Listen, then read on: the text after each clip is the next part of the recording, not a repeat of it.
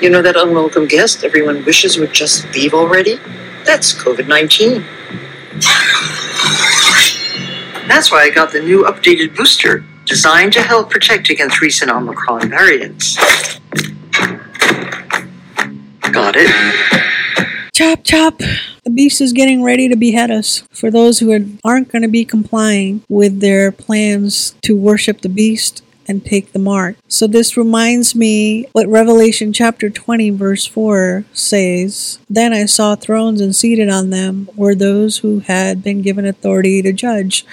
I also saw the souls of those who had been beheaded because of their testimony about Jesus and because of the word of God. These had not worshipped the beast or his image and refused to receive his mark on their forehead or hand, and they came to life and reigned with Christ for 1,000 years. And the rest of the dead did not come to life until the 1,000 years were finished. This is the first resurrection. Blessed and the holy is the one who takes part in the first resurrection, and then the second death has no power over them. But they will be the priests of God and of Christ, and they will reign with him for 1,000 years. So Martha is preparing her sword to beheading soon. That's the message that commercial was getting. You know, it's for vaccines that people already know that it's bad. It's not safe to take, and people are dying. But Pfizer and the government are still promoting the vaccines and the boosters. So at the end, you know, she's showing her mark. Now, this is not the actual mark, but, you know, many will argue that this is a mark of the beast, the vaccine. She's showing, you know, her right hand, basically her arm, that she got the mark with the blue Band-Aid.